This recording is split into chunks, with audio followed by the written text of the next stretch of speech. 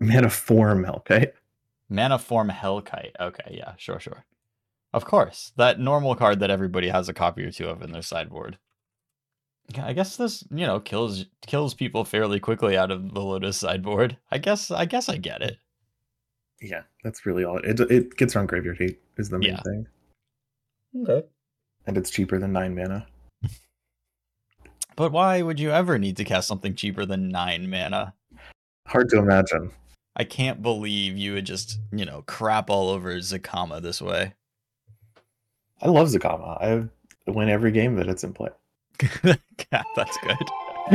You hope so.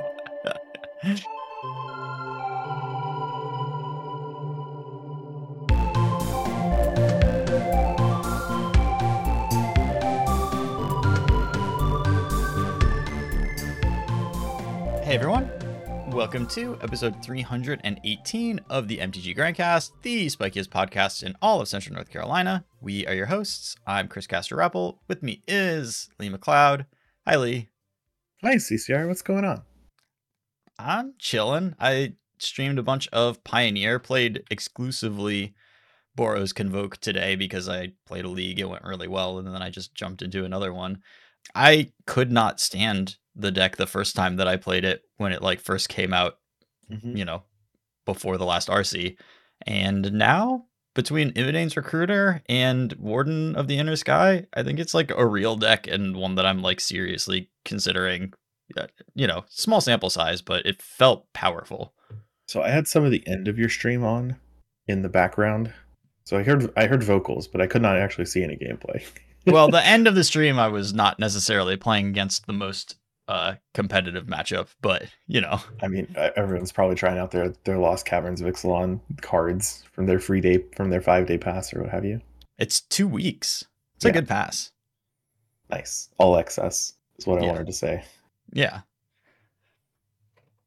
It's very convenient. I it's worth it to me just to not have to do even if Mana Traders definitely had all of the cards, it's worth it to me to not deal with renting. Not. Yes, which they do not. Yeah. But all access I'm a big fan. I'm in favor. It's a real love-hate relationship for the rental services because they cannot fulfill demand when a set comes out. Right. So everyone gets mad at them if they try to. But it also stops people from using them. So yeah, I mean, I just put it on vacation mode every set release now, and I think that tends to work out pretty well. But you could also just only Moto for the 2 weeks after each set release, and then just never do it otherwise. Honestly, not a bad strategy. Yeah. If you just care about playing some new cards. Yeah. And if you get kind of tired of it after 2 weeks, then you just don't do it anymore. I think that if you don't feel a burning need to grind the Moto leagues or what have you. Anyways, I was enjoying it. How are you? I'm good. Just got off work, had some dinner. Now it's time to talk about 1,000 cards in Lost Caverns of Ixalan. Well, maybe 30 cards or something. Yeah, that's average for a standard set, I think. And I think that the colors weren't deep enough that we're going to have significantly different top 5 lists for each color. I think we probably are. Well, sometimes the colors aren't deep enough. They're no powerful cards enough. So we just pick random bad cards. They're just always different. Yeah, just the ones that suit our particular proclivities better, and they just are completely misaligned from each other. And obviously both are unplayable, but got to fill up the list. There were a couple of colors that seemed to have about exactly five constructed relevant cards. So I suspect that a couple of our colors will be more or less identical. Yeah. I also did the thing I always did where I just combined everything after green. So multicolored artifacts, lands, that's one big pile. Yeah, I did the same. So want to thank some of our oldest patrons is the wrong word because they just have been patrons for a long time. It doesn't necessarily mean that their ages are old, but long-time patrons, faithful patrons. Yeah. So they're still patrons now. They were patrons back in 2018.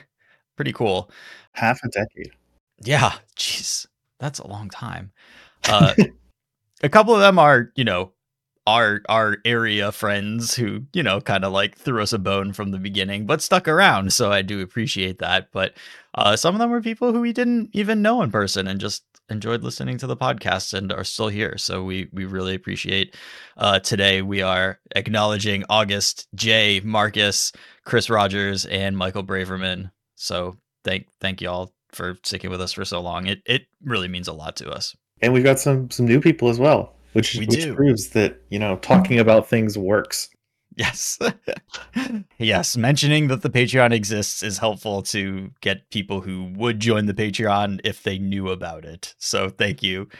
Kilgore Trout, Whoosh, Seth, Edward, David, Dan, and the closer who all joined in like the last couple of weeks. So appreciate everyone. And I am opening up the Discord now. The link will be in the show notes. Everyone is welcome to join the Discord, whether or not you are a patron, and just hang out. And we're trying to kind of cultivate a community of people who are kind and respect each other and enjoy Magic and want to get better at it. And so you're welcome in there. And yeah, We'll chat, we'll chill out. We had to make some rules for the server because apparently Discord doesn't let you have a community channel without the rules.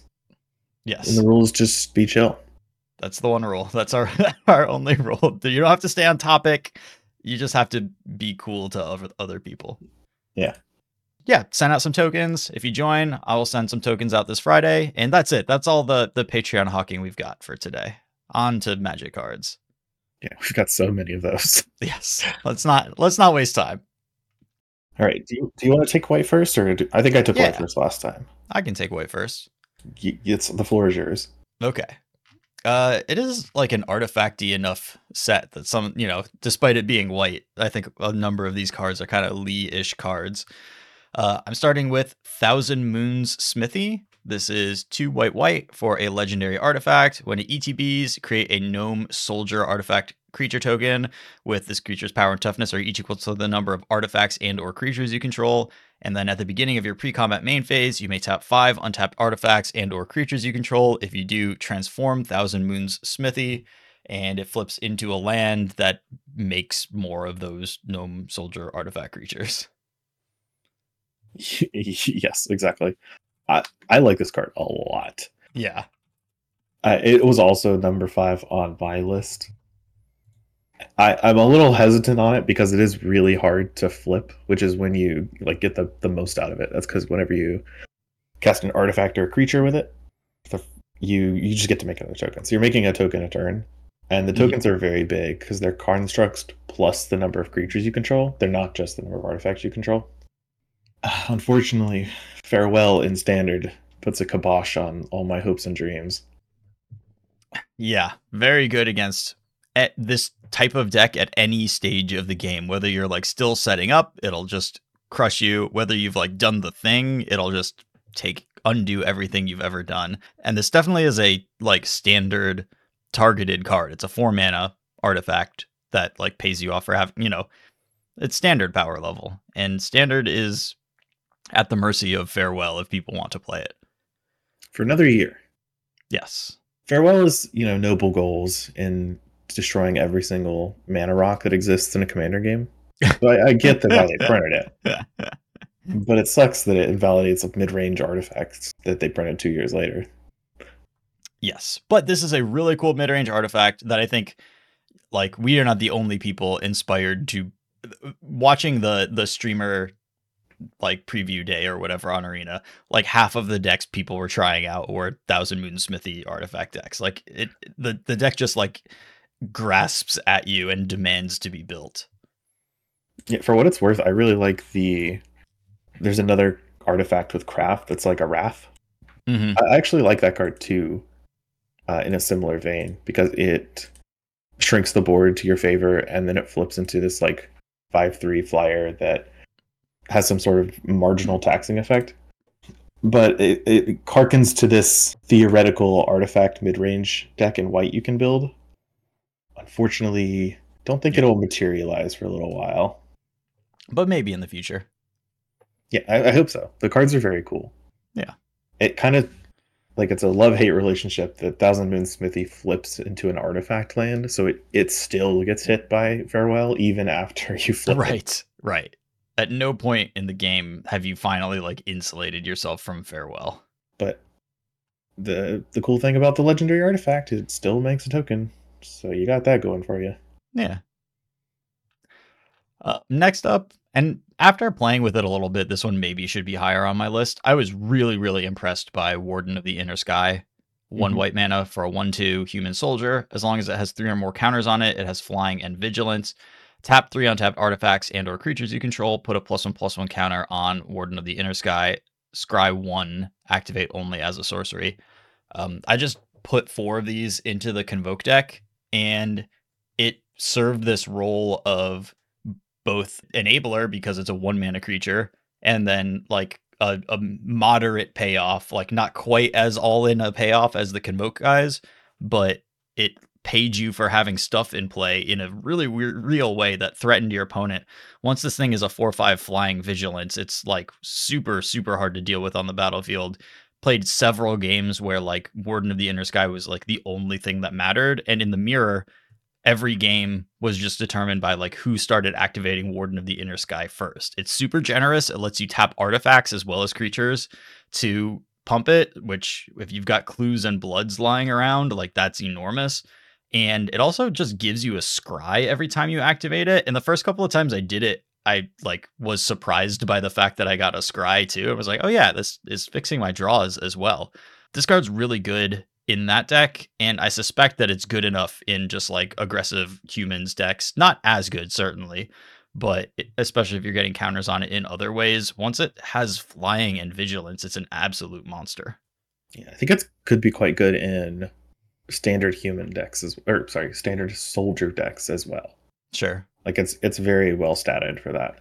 I have this card very high. Like one of the recurring themes of my list, or kind of like my philosophy of ranking cards early on, is just the cheaper a card is, especially 1 mana cards, they Yeah. just get higher in my list. So I have this at number 1. I just thought it was the best card in white, bar none. And you know what? After playing almost 2 leagues with it, I like think I agree with that. Like this card's just really good.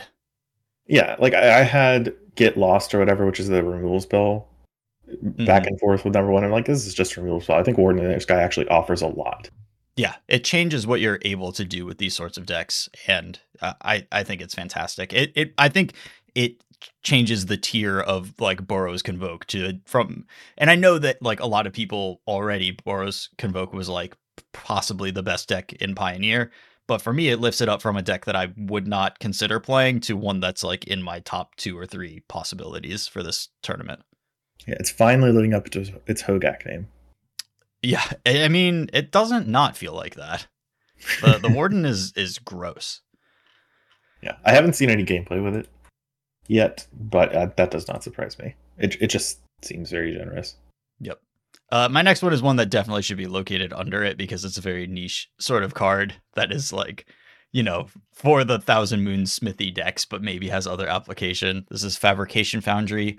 1 and a white for an artifact that taps to add a white. Spend this mana only to cast an artifact spell or activate an ability of an artifact source. And then 2 and a white tap.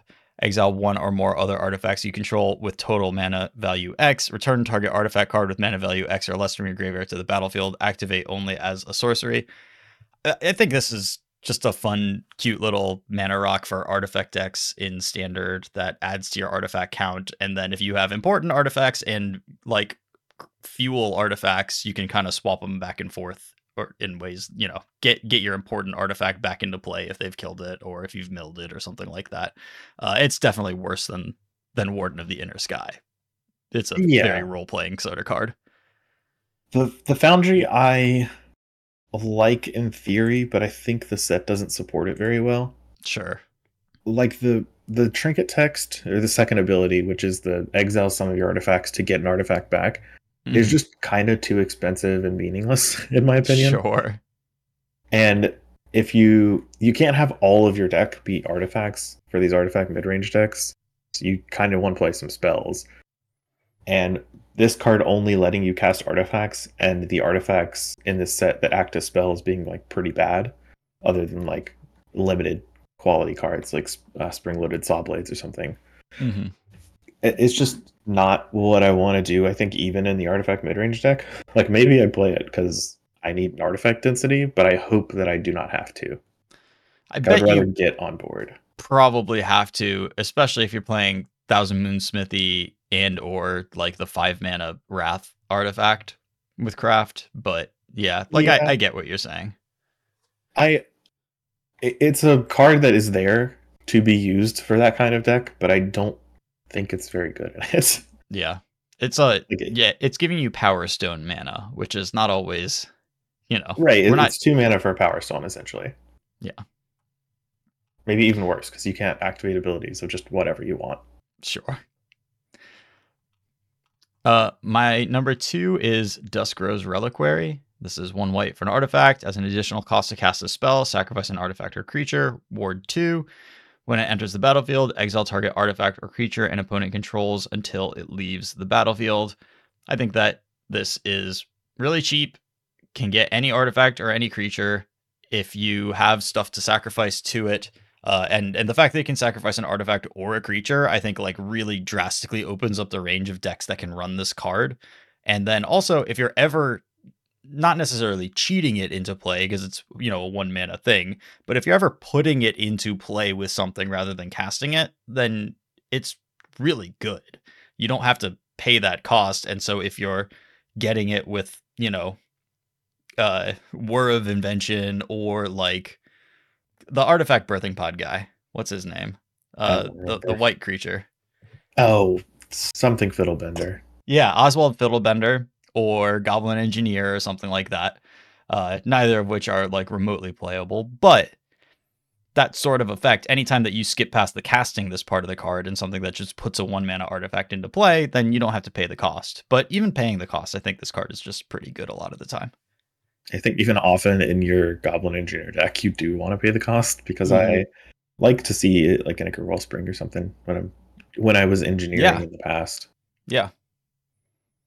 It just gives you one little more out to play. I think this card's good. I really like this card. It's a number 3 on my list. I just think it's super flexible and extremely cheap for an unconditional removal. Like you can possibly play it in Convoke. I don't know what the slots look like, but it is an option to play as a Right. Chain to the Rocks like side grade.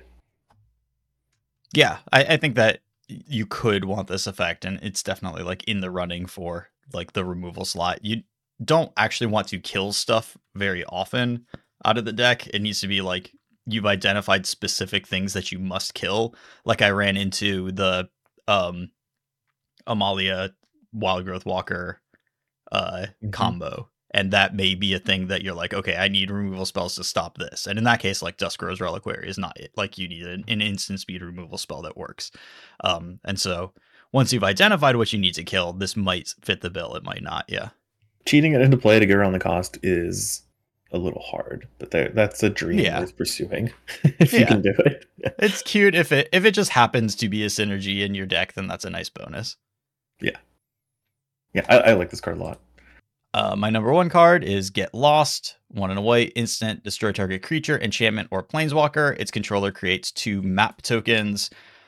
I just don't think that the map tokens are likely to be that good for your opponent after you've killed one of their permanents, and they're especially bad for your like Leyline Binding Planeswalker deck opponent whenever you have Get Lost against them. And the fact that it can target like to their Teferi or their Leyline Binding or their Enigmatic Incarnate, like the fact that this targets enchantments too is huge. Enchantments have gotten a lot better over the past like year or two. Yeah, and there hasn't been like an abrade equivalent for enchantments, like a free Mm-hmm. card. That kills enchantments on top of it, and this is that card. Yeah. Yeah. It's a little worse. Yeah, I think that, you will lose some games. If you just put this as your 2 mana removal spell in your blue-white control deck, like you will lose some number of games to like, I get lost your creature, and then they're like, I will use the map tokens to Plus put two, +1 plus +1, two. yeah, and attack and kill you. It's even worse if they like animate Mutavault and explore with Mutavault, because that's even harder Yeah. to deal with. Right, yeah, put it on a manland that you like never have the ability to kill. But I think that especially out of not control decks that are boarding in removal spell, like this is a removal spell that's going to get boarded in an enormous amount. And the fact that it kills Leyline Binding is just like, yeah, I want this card a lot of the time. Yeah, this card's extremely flexible and very good. It is everything Fateful Essence probably should have been. I do think the Yes. map tokens can matter a lot, which is why you do need to be careful about what you're boarding it in against. Hmm. But against low creature count decks or decks that even can't attack very well on the ground, deal. This card's so free. Using this as your removal spell, and then your opponent has Warden of the Inner Sky and starts tapping the maps to put +1/+1 counters on their Warden is a bad result. That's not what we're looking for here. Yeah, that is a nightmare. All of a sudden they start scrying, and you're like, wait, hold on. Can I give you your creature back? This is worse. My list is very similar. I just have one new card to introduce Mm-hmm. because I didn't have fabrication, whatever. Yeah, The mana reasonable. rock. So my number 5 was Thousand Moon Smithy, which is the Construct thing. My number 4 was Guardian of the Great Door. This is a white 4/4 angel with flying. Oh yeah. And as an additional cost to cast the spell, you tap 4 untapped artifact creatures and or lands. This is just a shout out to Aether Vial decks out there. Like, it's much better than Sarah Avenger. Is that the 3/3 for 2? It's much better to violin, but a Sarah Avenger that you draw at some point in the game you can cast. Now, Sarah Avenger has not seen any play in anything in many years, so that comparison is kind of irrelevant, I guess. Yeah, I also do think 4/4 is substantially larger than 3/3, It is. like by a big margin. It doesn't die to lightning bolt. It fights a lot of creatures much better. Kills your opponent faster. It does that too. This is kind of a one-trick card. Like, you're only ever going to play it if Aether Vial is in your deck. But it is good when you vial it in. It is like a threatening thing that your deck can do that doesn't do a lot of that. Like, those decks usually kind of struggle for damage. Yeah. They're just kind of board control. Maybe I'll have a Cauldron Complete if my Stoneforge lives. Just a type of decks. Yeah. Otherwise, they're just like really scrapping. Or maybe I drew 2 Flicker Wisps and I can really take you down fast. Turn 7, we got this. Yeah, some Archon of Emirias. Get some more flying creatures in there. Let's go. And then my number 3 was Duskar's Reliquary. Number 2 was Get Lost. And my number 1 was Warden of the Inner Sky. I love that card. Cool. I had thought about it for the Convoke stuff and a bunch of worse stuff that, isn't as relevant. Yeah, card is really good even in the worst stuff. I think it elevates decks that it's in probably. Yeah. All right. Blue was a tricky one for me to rate.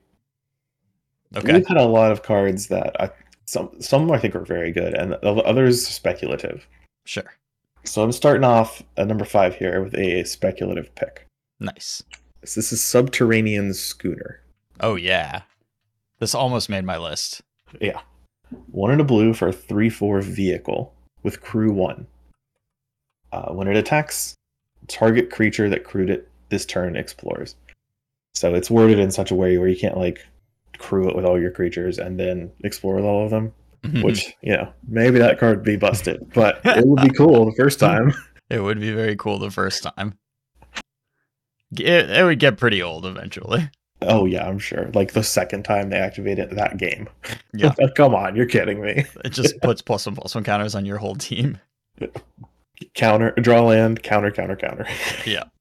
Yeah, this was not. Whew, lost for 2 mana. Anyway, this vehicle and the real text of the card, I think adds a lot.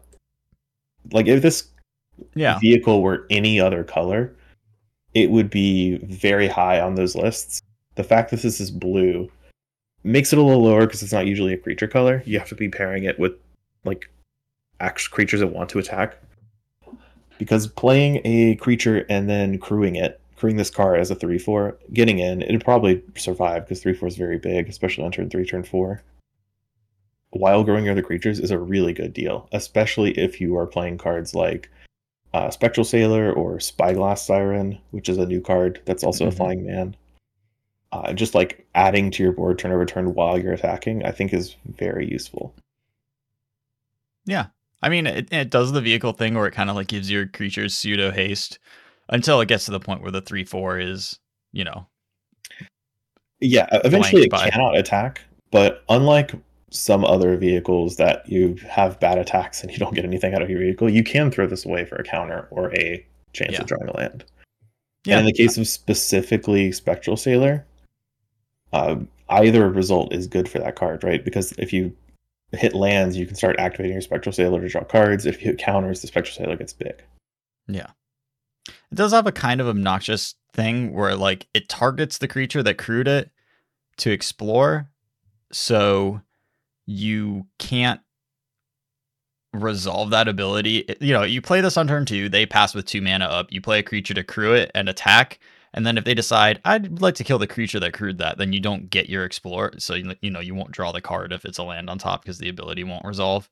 So that, you know, there are definitely spots where it isn't, you know, this is not Smuggler's Copter. It's not just like doing the everything on its own. Yeah, that is how map tokens also work. Mm-hmm. So it's probably just kind of one of those things where they want it to be tied to a creature. Yeah. But yeah, that is a small downside for sure. But I think the stats this card gives in specific decks can make up for it. Yeah. Yeah, I could see that. All right, my number 4 is going to be Kite Sail Larcenist. This is a 2 and a blue 2/3 human pirate with flying and ward 1. Importantly, ward 1. Mm-hmm. When it enters the battlefield, for each player, you can choose another target, artifact, or creature that player controls.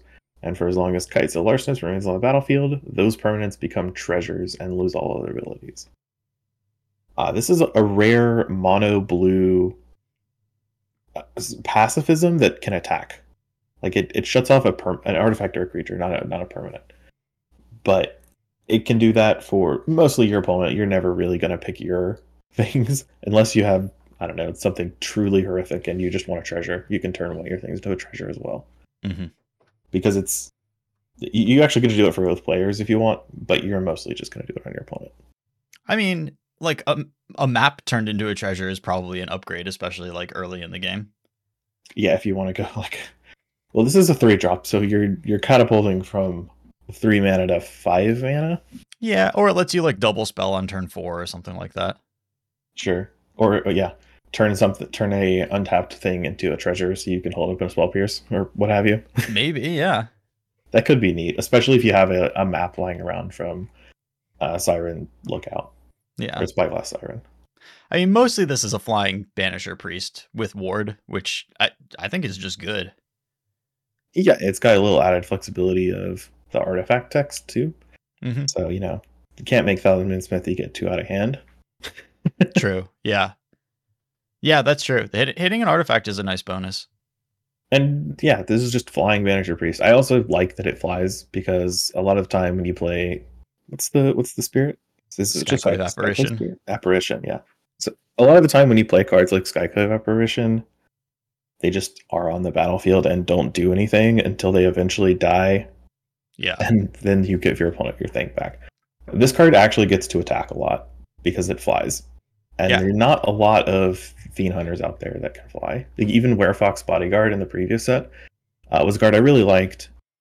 Didn't have that application. Like it did other stuff, but it didn't ever really tangle in combat unless it was like I have seen it in Modern flash in and like eat rhinos, and that's pretty cute. but for the most part, it just sits there on the battlefield until it dies. Yeah, I think that this thing having flying is huge, right? Because the 2/2 body usually doesn't do very much at all. But with flying in constructed, like it's mostly just going to get in and deal 2 damage a turn until your opponent figures it out. Yep, and it does have a slight downside, like it does ramp them, but you know, theoretically, that's a price you're willing to pay if they want to get rid of their permanent permanently. Yeah, and once they have used it to make a mana, then it doesn't matter if they kill this thing; they can't get it back anymore. Yep, you just got your 2/3 and tricked them into cashing in their permanent. Yes, I'm sure that was an educated decision. The next card I wrote Spyglass Schooner, but I'm pretty sure I meant Spyglass Siren. This is a blue mana 1/1 Siren Pirate with flying. When it enters the battlefield, make a map token. This is also part of my overarching the fewer mana a card costs, the better it is. This Yeah. is a 1 mana 1/1. It makes a map. The map can be used to draw a card or get a counter, and this is a 1 mana or like a 2 mana 2/2 with some flexibility. Yep. I mean, it's 2 permanents. I just played a Pioneer deck with 4 Thraben Inspector, 4 Voldaren Epicure. Like, basically all of these 1-drop creatures that come with an artifact are going to see play somewhere, just from synergies with getting an extra permanent, artifact synergies, whatever. And the fact that this body has flying, like, it's probably the worst of the artifact tokens, but this body does have flying, making the creature a little more relevant. And the fact that it has flying means that when you just use the map to explore, you put the counter on this, and that's a nice, like, oh, I'm attacking for 2 in the air now. Yeah, I think this card is just 1 mana and good. Yeah, this card is no hard evidence in Right. comparison to the other like 1 mana artifact plus a creature guys. Right. But hard evidence is modern locked. Like that card is pretty clearly good in standard. So we I get mean, this one instead. I've been a lot of times brewing standard and pioneer decks. I've been like, man, what I wouldn't give for hard evidence. And this obviously doesn't do this exactly the same things. Like, one of the decks that I was brewing was like, man, I would love to put this in my creativity deck, but we don't have it. And this doesn't do that. But for any other application where you need something like that, this does some of that job. And it's cheap. Can't ask much. 1 mana. Nah. All right. Number 2 is a call. First among equals. Nice. This is a 2U 1/5 legendary human advisor. At the beginning of each player's end step, if an artifact entered the battlefield under your control this turn, look at the top 2 cards of your library, put one of them in your hand and the other in your graveyard. So every time you get to every time a call sees an artifact, you get a card for free. And it's huge. Like, Yeah, I 5 was toughness. very happy playing Psy Master Thopterist, which is a 2U 1/4 with an artifact triggered ability, right? Like, you got Thopters. Mm-hmm. This one is arguably a better trigger. Like, it's drawing you cards and fueling your graveyard if that's something you care about. And it's huge. Like, you can't lava coil it or whatever the kids are playing these days. Sure. Obliterating Bolt is the lava coil Yeah, choice. Can't rending volley it. Yeah. Yeah, it's huge. You can block a Rhino token if you somehow play this in modern. Jeez. Yeah, that's true. that does come up a lot. Like, I have been playing Yawgmoth recently, and I've intentionally make my wall roots as 0/5s if I can, because it just blocks Rhinos. Yeah, I mean, the 1/5 is a nice, solid stat line. It is fun. Like, modern is by far the format that it's easiest to trigger this in, but also the format where you need to be doing stuff much like 3 mana. The stuff we're doing in modern is like casting Living End or Rhinos, or like Beans has been in play for 2 turns now, or you're under the gun in modern for sure. And like casting this and a Mishra's Bauble to get a card draw trigger is like a little small ball, unless this is a juke plan. Yeah, I think we're getting more and more in the spot where Pioneer, where you can try to start brewing some decks that trigger a call. Mm-hmm. Especially if they keep giving us sets like this one, right? Where just like half the spells are like half the uncommon spells are artifacts. Yeah. And then we can start like really paying attention to it in Pioneer. Because I agree that this card is the easiest to trigger in Modern and clearly the weakest. Yes. It also only needs to trigger, like, it only needs the artifact to have entered the battlefield. So if you have anything that like makes an artifact token for no mana or whatever, like if there's any other like way to get an artifact that's not just casting an artifact for some amount of mana, then that is much better with this card. I'm not thinking of anything, but if something dies into an artifact or whatever, then that can make just cast this, make an artifact, get your value that turn, which is what you really hope for. But I'm not sure which sequences are actually like useful for that in not modern. Saheeli, War of the Spark Saheeli is something that can do that. Like, if you cast a non-creature spell, you make a servo. This sees the servo enter. You still have to cast a. You do. That's still some mana, some amount of mana, I guess, is the thing. I mean, that there's I'm trying to figure out. There's a black 1-drop in this set that dies into a treasure token. Sure. You can do that if you want Yeah, to. I guess so. It's more of a bonus than something you're really looking to accomplish, I think.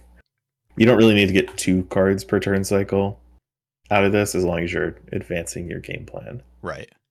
Like Yeah, I I'm don't just want to trying to think bend of my that deck over first one. backwards. You know, this is probably mostly like a 4 mana play to like play it and get the trigger, and that's just kind of like what you have to resign yourself to. Right. Yeah. But then if it survives, then you really start just like getting cards, and that's I'm into it. Could activate treasure map on your opponent's turn. Sure. Then you're really swimming in cards. Anyway, my Anyway. number one is Mhm. Malcolm, Alluring Scoundrel. I think it's by clear the best blue card in the set. Sure. That's going to come back to haunt me in a soundbite later when there's some card I overlooked. But this is 1 in a blue for 2/1 flash flying legendary siren. Whenever it deals combat damage to a player, you put a chorus counter on it, then you loot. Then if there are 4 more chorus counters on Malcolm, you can cast the discarded card without paying its mana cost. Yeah, I mean, there's trinket text on there that's like really big sounding, but mostly it's a 2 mana 2/1 flash flyer with the legendary typing that loots every time it hits them. Like that's a lot of good things. Yeah, we learned how good legendary looters are from Rafine, right? I mean, sure, Rafine makes your creature huge. This card does not do that. Right, but Rafine is also like on that like high bar of like what 3 drops do I put in my deck? There's like 10 fantastic 3 drops. Okay, like Rafine is the best of them. So Rafine is very good, but what Rafine demands is a critical mass of 2 mana creatures that can attack. And And this is a good one. Malcolm is one of them. Also wears legendary, which is relevant for Plaza Heroes. Yep. That's still a very good card that's leave unstandard. You don't need a lot of help casting mono-colored cards, but it does help with the like when you activate Plaza Heroes protection mode, that can Mhm. be a blowout, I especially mean, in combat. maybe that's how you get to the 4th chorus counter is by protecting Well, it with Plaza of Heroes, right? it'd be pretty sick to protect Malcolm, get my 4th course counter, and then draw duplicate legendary of a card I ever even played. Or you put a Shieldred in play, and then That you yeah, still have that's the Plaza up dream. to protect the Shieldred. Like that's what you want. Yeah, this card does not ask very much to be a fine card though. Like a flash 2/1 flyer that loots is solid, very good. And the thing is, like, it's not part of the evaluation of the card. We don't care that you can cast a card for free, but it's going to happen a bunch of times, like over the course of its lifetime in standard, because this card is good and playable. And sometimes, like, it just won't die. Every once in a while, you'll be able to protect it. It'll do that. And then you'll get to cast, you probably don't have any super expensive spells, but that doesn't matter. If you cast a 4 mana spell for free with this thing after looting for 4 times, like, that's going to be a really impressive turn. I mean, it doesn't even matter the mana cost of the spell, right? Like if you cast a 1 drop for free, you just like put a Spyglass Siren into play. You Right. still drew a card. Yeah, Like you're you still didn't up a have to card discard a and a card. mana. Like, yeah. Like sure, that sucked for you because you had to discard a 1 drop or whatever, but you didn't It lose also anything. it also doesn't reset itself. So the first time it does this, if your opponent like it's just gonna keep doing that if your opponent somehow isn't dead after that. It just keeps hitting them and doing this again and again. Eventually you'll draw a 4 drop and then it'll be over. Yeah, finally. Yeah, here's the comma. Oh, perfect. Yeah. Untap my lands. I did cast it. Yeah. Emrakul. You could do Emrakul with it too. That's the dream right there. We're proliferating in some chorus counters onto Malcolm to put Oh everyone yeah. into play. We're building a real brew here. It's funny though, because like what I'm saying is that like this text is irrelevant to the evaluation of the card, but it's also inspiring enough that we get to talk about it. And like this card would be exactly as playable without that text. And then sometimes you get it. That's neat. The best card too is you get to recycle your graveyard when you cast Emrakul. Oh yeah. Because it does go there. It does go there. It triggers, and then you cast it before that triggered ability actually gets put on the stack. That's using every part of the Emrakul. Oh man, yeah, fantastic. Usually when it goes to the graveyard, you're like Goryosing it out. But not here. You get to recycle your graveyard, get the extra turn trigger, and keep the Emrakul in play. Coming to a steady progress deck near you. Ideal. Yeah, all really playable stuff. What is contentious play on the 2 mana one? I think it might be. Anyway, All right. I don't have My the list is best or proliferate knowledge. really similar to yours. My number 5 is Spyglass Siren. You can kind of move these around a little bit, but certainly it's in that like Voldaren Epicure category of just we'll use this for It's a something thing. somewhere. Yeah. My number 4 is Staunch Crewmate.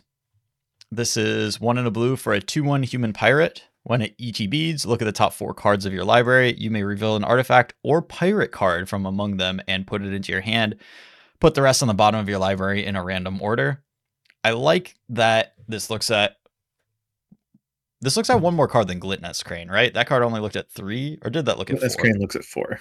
Okay. It's the one Okay, through so it looks at the 5. same number, but But if Gluttonous you Crane hit can't get pirates. right, and Staunch Crewmate is a pirate. So every Glitness Crane that you've cast that reveals like you can't count Glitness Crane in your artifact count. So that's already like several slots that's not in your artifact count.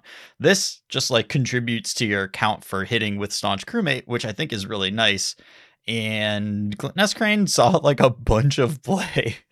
So I think that this will see some amount, maybe just like in fun FNM type brews and stuff. But, this is a body that draws a card in your artifact decks and misses less often because it can hit itself. And I think that's pretty nice. So yeah, that is pretty nice. I knew the awareness of this card, but it didn't register that it could get another copy of itself. Mm-hmm. If that's what you wanted to do. The sizing is definitely much worse than Gluttonous Cranes. It is. But if there is an artifact you really want to dig for, this is a very nice tool to have. That's why Gluttonous Crane was played. Yeah. Because it dug for those important artifacts like Aetherworm's Marvel. Your Metalwork Colossus. Yeah. And then all of my other ones are on your list. My number 3 is Akal Pakal. My number 2 is Malcolm, and my number 1 is Kitesail Larcenist. I feel like this card's going to be very important in Standard, potentially. I think it's just going to be like a turn 3 play that you're annoyed by a lot of the time. Yeah, I think this having Ward 1 is a signal that it's clearly a little pushed for Standard. Mm-hmm. Like, yeah, we want this card to be good, so it's going to be a little more annoying than usual. The one thing I'm a little nervous about for Standard is I wonder how often it'll be like you play this, turn their thing into a treasure, and they're like, okay, whatever, cast my Shieldred a turn early. And it's like, okay, that didn't work out very well. I don't know if that's going to be the thing. You really got to pick your target. Yeah. It's not. But the later in the game it gets, the better this this card is generally, I think. So. And it also scales much better than something like Skyclave Apparition, which could only ever hit 4s. Mm. Like you can hit your opponent's 5-drop with this. Yeah, true. Anyways, I'm into it. Black cards. Black cards. All right. My number 5 is Tithing Blade. This is okay, one cool. in a. I love this card. Yeah, 1 in a black for an artifact. When it ETBs, each opponent sacrifices a creature. It's got some craft text. I almost don't care about that at all because this is, Trial of Ambition? This is Trial of Ambition, but an artifact, so it's easier to use for a lot of things that you want that permanent for. The artifact is generally going to be more useful to you than an enchantment, and I think that that's good enough all on its own, probably. Also, I played a couple of leagues in Pioneer of this mono black kind of just Liliana theme deck, basically, just like all discard spells. It was a Waste Not deck. Waste Not was the worst card in the deck by a lot, even though the deck was built around it. But a lot of the deck, like the Go Blanks were good, the Lilianas were good, and right now in Pioneer, the Edicts seem to be incredible. There was just like a lot of stuff they were solving that I was very happy to solve with them. I played against Boggles, and then I just had a deck with like 10 Edicts in it, which was, it felt pretty good. I bet it felt terrible for them. They weren't. They logged off for the day after that match. Some of their turns dragged a little bit as they like looked at their hand of 3 auras with no creatures on the battlefield, and then like slowly passed. So edicts seem to be a little bit better than they have been. Like in the past, I've in the like enigmatic incarnation versions that had Trial of Ambition, I like cast Trial of Ambition 2 times and was like, this is not a playable Magic card in this format. There's just no way. But it's the format does seem a little bit different now, a little more welcoming to edict effects. But generally, this is an artifact that edicts when it comes into play, and that will be useful. Yeah, I like this card a lot. I actually do think the craft text is relevant. It's Sure. 5 mana, craft of the creature. It flips into a ping at the beginning of your turn. You ping them and you gain a life. That doesn't sound like much because it's not. This is a common. Like, chill. But if you're in these kind of games where you are making the game into basically a kind of a top deck war, where both players are just doing nothing because the game is really small, there's no creatures in play, having a mana sink that can kill your opponent very slowly is pretty nice. Like, I don't think it's the best part of the card. I think obviously the best part of the card is that it's a permanent that's very easy to interact with. But having a like slight out is interesting to me. It's there. This also, and I know, like, there's always something that makes us go, Goblin Engineer. And Goblin Engineer is never actually playable. But this is sick with Goblin Engineer. Just like cycling it back and forth, getting edicts is like really, really scary. I'm more into this with like Deadly Dispute than Goblin Engineer. I agree. and I mean, that's like a format that, Pioneer is much more accepting of this sort of thing. Like, Modern is, a no holds barred blood sport sort of format right now. And WotC, give me the improvise mechanic that reduces colored mana. Then we'll look at Tithing Blade again. Yeah. What are we improvising? Like the demon? Like what are we? I don't know, some Bolas's Citadel nonsense. Sure. My number 4 is Tarian's Journal. This is 1 and a black for a legendary artifact. Tap, sacrifice another artifact or creature, draw a card, activate only as a sorcery. 2 tap, discard your hand, transform Tarian's Journal. I guess this like transforms into a land or something. I don't even know what this does. It's a legendary cave that taps for black mana, and then you can tap it to cast a creature spell from your graveyard this turn. It notably does not target, so it's just until end of turn you may cast a creature spell from your graveyard. Yeah. And if you do, that enters with a finality counter on it, and it is a vampire. And finality counters mean that if it would die, it just gets exiled instead. I guess that's probably like a nice backup thing. Like once you've run out of resources, if you weren't able to totally convert, and also the fact that it's legendary, you can flip this into the land side and then play your second copy of the front half after you draw the second copy again. Yeah, off of the draw you did ability. Discard your hand for the. yeah, that's true. Oh yeah, I guess that's true. Yeah, you can't quite sequence it that way. You can. Well, you can put cast it on the stack. Right, you can put it on the stack. Put it on the stack. Then discard your hand at instant speed. Wow, this is powerful. Yeah. But this is a 0 mana way to sacrifice stuff for value. You can only do it as a sorcery, which is, kind of limiting. A lot of our sacrificing, we are doing at instant speed. This is less powerful, much less powerful as an immediate effect than Deadly Dispute, but it keeps going. You can sacrifice artifacts or creatures to it, which has been really key for making cards like Deadly Dispute go from like, oh, this is the common that's in every set to, oh, this is really good. This card is really good with Witch's Oven.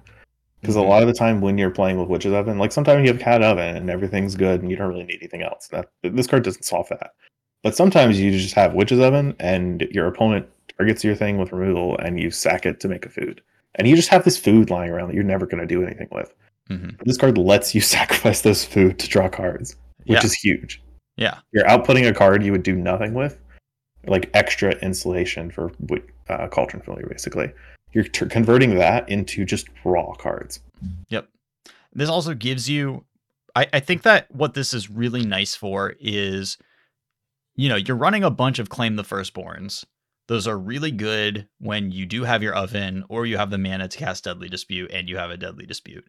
But you only have 8 copies of that effect in your deck. So now I think running like that 1 or 2 of these, now you have 9 or 10 copies of an effect that lets you sacrifice the creature that you cast Claim the Firstborn on. And that makes it just I think that it was just short of enough sacrifice effects, and now I think maybe you get there on it. And then yeah, this lets you do some like just keep getting value over the course of the game. I suspect that this will be a one or two of in Pioneer Sacrifice. Yeah, it's not transformative enough to be like a four of or what have you. No. But it's pretty nice that it's a value engine that can transform into, all right, here's another Mayhem Devil, that sort of thing. Yep. And I don't know if it goes in anything else or if it sees play in like standard, but you can sacrifice map tokens to draw cards, and that's something. It's pretty hard to get maps in black, I think. Right. But you can play more than one color. No, that's not true. Uh-huh. I mean, you can sacrifice your, tithing blade to it to draw a card. Like that's pretty cool. That is actually pretty cool. I do like that. I was thinking about map tokens too, and it occurred to me I think the best map maker is the green 3-drop creature.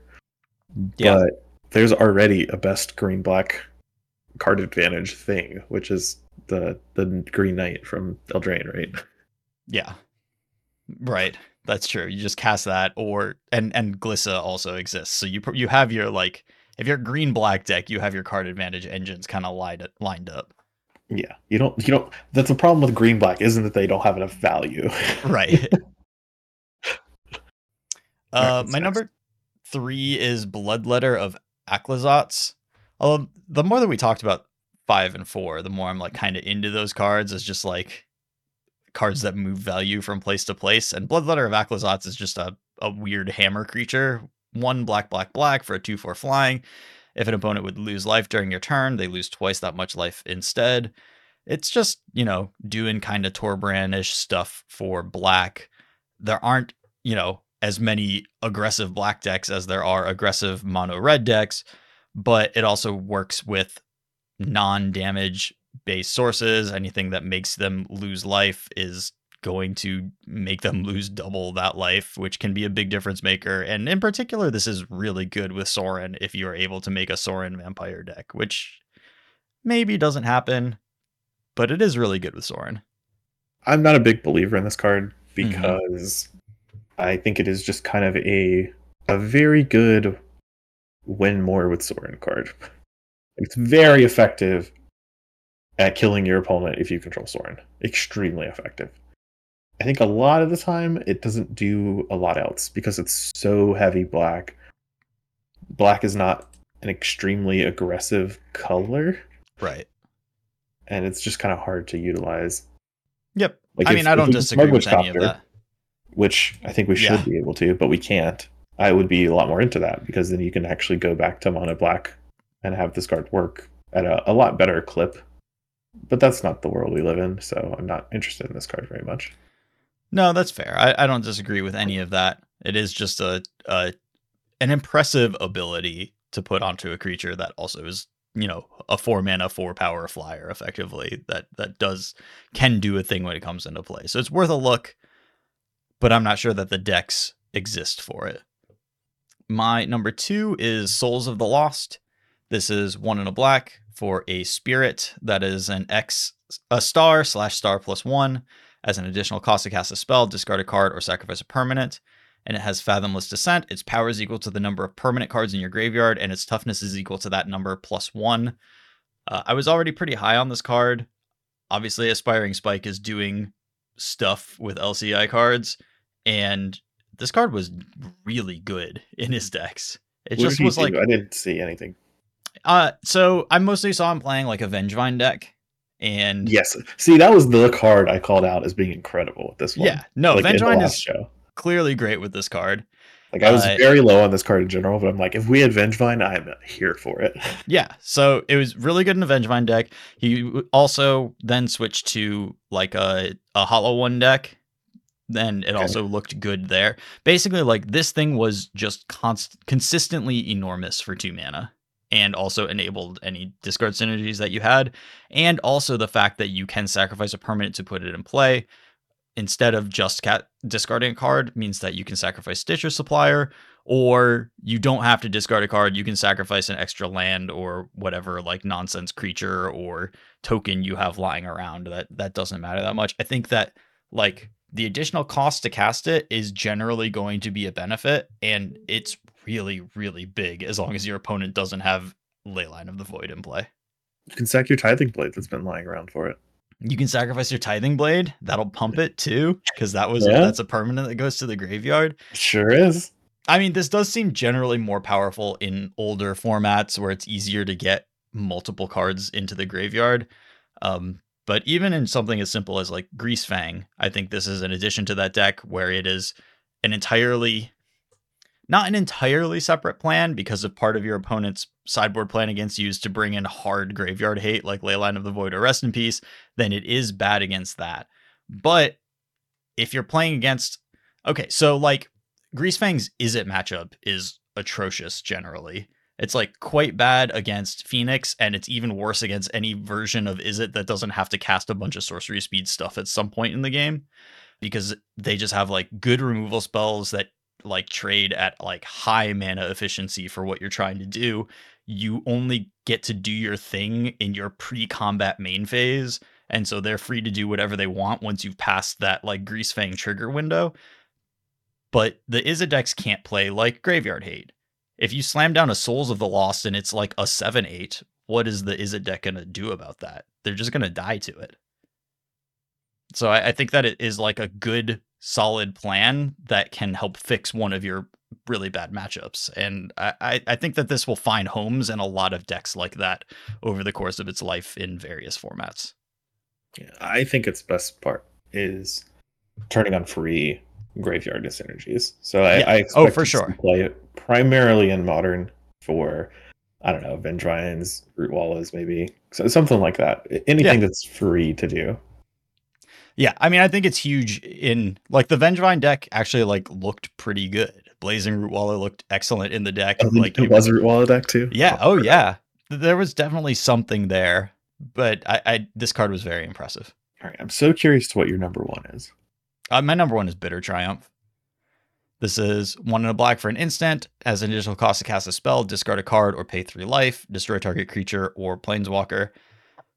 I think this just mostly takes the mantle of the 2 mana black removal spell of choice. It's instant speed. It kills creatures or planeswalkers. You can pay life in matchups where cards matter. You can pay a card in matchups where your life total matters, and it's flexible and good. Also enables your graveyard synergies similarly to, I think worse than Souls of the Lost generally, but if you have graveyard synergies, then this is any deck that just like put collective brutality in there to like give you an extra discard outlet, you get to do this instead of that. I have no complaints. I have this card at number 3 on my list just because I liked other cards being more unique. But yeah, this card's very good. Yep. And that's my blacklist. All right, my list is not too different. I also have Tithing Blade at number 5 because I quite like that card. Yeah, it's good. My number 4 is Deep Cavern Bat. I wasn't sure exactly how to evaluate this. So this is a 1 and a black 1/1 flying lifelink bat. When it ETBs, you look at their hand and you can exile a non-land card from it until this bat leaves the battlefield. So it is a brain maggot or a mesmeric fiend that also has flying and lifelink. Yeah. So it's definitely the best version of that card they've printed. I don't know if it finds a home at all. It hurts that it has like a completely irrelevant creature type. Like it's a better like standalone card than Kitesail Freebooter by a pretty significant. It can take creatures and it has lifelink, but it does not get Thalia's Lieutenant counters or anything like that. So I don't know where you put it. Yeah, I don't either. That's why I said I wasn't sure how to evaluate it. Like people did play Brain Maggot. That's because that was an enchantment. And it had some synergies with like Doomwake Giant and what have you. This is just a bat. It's not even an artifact. Yeah. So, but similar to the blue guy that I've already forgotten the name of, like this body is actually relevant to the game. It has flying and lifelink, so it's going to, rather than being just a guy that sits there and can't attack or block because it's hiding your opponent's card under it, it just drains them for 1 life every turn until they deal with it. Yeah, I'm a big fan of Life Drain. Hmm. Also, part of the reason why I like Tithing Blade. There'll probably be just some mid-range black decks, especially in standard, that it's just like, yeah, this is the best 2-drop that I can put in my deck. Wow, mid-range black decks in standard? No There's way. a Clearing the way, like this is a 2-drop that takes their leyline binding, right? And that's kind of huge. You just now your 3-drop or whatever is not going to get leyline binding because this came down first, and that's I like think really I good. think it could be quite good against ramp decks in standard because can take off it can take the payoff or the removal spell, like whatever's relevant. Yeah, yeah, I like this guy. Just a little guy, doesn't need to be huge. Mm-mm. My number 3 is Bitter Triumph because as much as I know removal spells are good, I have a hard time putting him to the top. Well, that's fair. My number 2 is Tarian's Journal. That's the sacrifice book. Mm-hmm. And my number 1 was Souls of the Lost. Yeah. All right. Red cards. Red cards I thought were really hard. I thought red they was the were weakest in this set. not good. Yeah. So we're gonna get a little creative here. And I'm sure this always happens when we do this. You're gonna have a much different list than I am because we're just picking different bad We're cards. picking various C minuses off of the card list. Yeah. So my number 5 is Poetic Ingenuity. Okay. You can this kind of sees where we go from here. Yep. Great start. So this is 2 in a red for an enchantment. Whenever you attack, whenever one or more dinosaurs you control attack, make that many treasure tokens. And whenever you cast an artifact spell, make a 3/1 dinosaur token. Only triggers once per turn. I don't know where this goes. This is just a payoff. It's a Psy in mono red. Mm-hmm. It's a lot worse than like Gear per Aether Grid. But Gear per Aether Grid's not legal in a lot of formats. No, it's definitely not. It's very much not legal in standard, where stuff like the incubator is legal and like looking for a home, and maybe this is something that lets that happen. Are you talking about the Chrome Host trick? No, the 1 red mana that like flips a card off the top of your library and you can sacrifice it to make a samurai, and when it dies impulse. The Synthesizer, yeah, that's it. Yeah, that card's very good. Yeah. And like it's in the same color as this thing. My dream deck one day is to have an experimental synthesizer Tithing Blade deck where we can actually use the permanents in play. Well, just the Tarian's Journal just sacrifices artifacts. Like, we're getting somewhere. Yeah. If only we could like do something other than sacrifice them. Like, can we suit this up with some sort of enchantment, like the Scissors deck? That would be cool. That would be cool. Or if we just had like a Goblin Engineer that can, flip them back and forth, that would be really cool too. Yeah, and this Poetic Ingenuity card is just a payoff for the artifact-y stuff. Yeah. It's not a dinosaurs card. This card sucks for dinosaurs because dinosaurs suck. Spoiler alert for green. Dinosaurs are not on that list at all. Well, there's at least one dinosaur probably on that list, but not for dinosaur purposes. I don't have any creature type dinosaurs on my list. Oh, wow. Okay. I could have overlooked one easily. Mm-hmm. But I'm going to move on because this card's not that impressive. Sure. My number 4 is Dire Flail. Another artifact card. Yeah, we do just have a completely different list, I think. So Dire Flail is a red mana for an equipment. Equipped creature gets +2/+0. Equip 1. And then you can craft it with an artifact for 5 mana, and it flips into a slightly better equipment. It's not very important because this is a very mana efficient card that loses all of its mana efficiency once you craft. You're just spending 5 mana on your at sorcery speed and then equipping it before you do anything with the backside.